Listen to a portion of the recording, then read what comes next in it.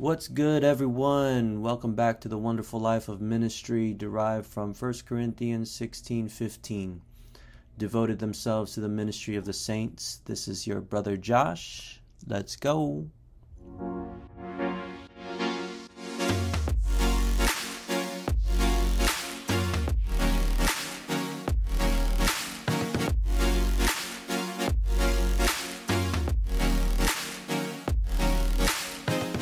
So episode 21, a few things to stay in shape. Now, before you think I'm going to tell you to go to the gym 3 times a week and check your diet, relax, it's nothing like that. But this is how I try to stay in shape, especially when we're talking about ministry. So number 1, this is how I try to stay in shape. Number 1, read good books. Read good books, not just referring to the Bible. That's the best book in the entire world, but read biographies of great men and women of God. Read about missionaries. Read about finances. Read about commentaries and other things that would improve your memory, that would expand your vocabulary, that would help in your writing skills and stimulate your brain and so forth. I remember my dad, we have a library at home, and he not only collects books, but he reads books as well. And I remember many times he would tell me, "Jay, these books are for you." I never understood that when I was younger, but now I do, because it's important to read books. I'm telling you, it tackled topics like finances, marriage, raising children, biographies, missionaries, and so that should be important for every ministry leader. So read good books and read great books. Okay. Number 2, go to the dentist for a regular checkup. I go to my dentist every 3 months. The doctor always checks me every 6 months, and it's important to take good care of your mouth, knowing that you use your mouth in ministry 24/7. You are always talking, you talk to people, you preach to people, you counsel people, you are constantly talking, and going to the hygienist helps you be mindful of the mouthpiece that God made, and keeping your mouth clean is always a good choice. It truly provides longevity.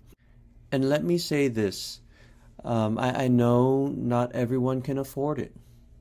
And all that you can do is trust the Lord. And I'm sure there are many people who just trust the Lord with their mouthpiece that God has given them. But if you can, consistently go to your appointments, because it is not only the cleanliness of your mouth, but the longevity of your speaking. So, to stay in shape, not just read good books, but go to the dentist regularly. Number 3, I do not eat before I preach and teach. I refrain from eating. Brothers and sisters, you just don't know what could happen if you eat before you deliver God's word. I will admit I fell for it a couple of times, especially when you come from a culture who won't stop feeding you.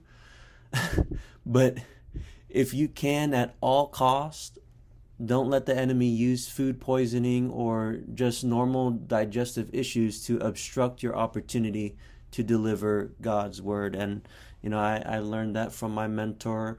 I'm applying that in my own life, and trust me, there have been times it wasn't food poisoning, but just normal digestion way of life, I guess you can say, just brings you to the bathroom. And so you're pressured with time to finish your time in the restroom and getting ready to preach. I just find it more helpful. Just consider it your way of fasting, and then you can eat afterwards.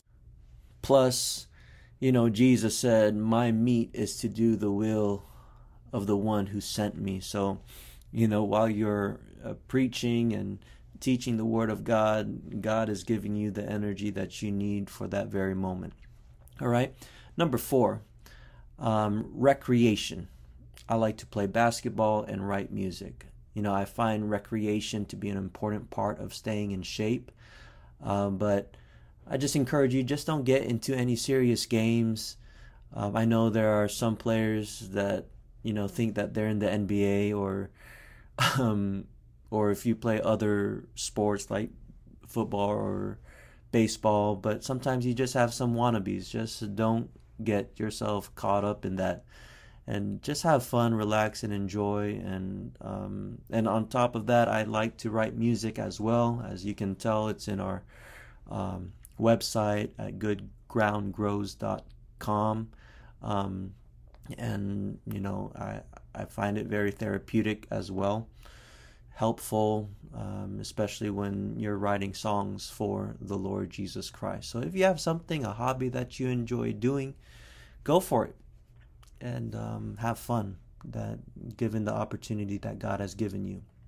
Number 5, say no. Learn to say no. You can't always say yes.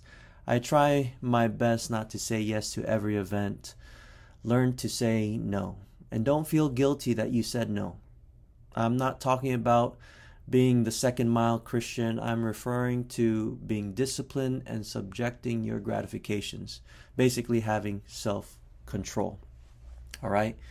And then finally, I think this is an important one.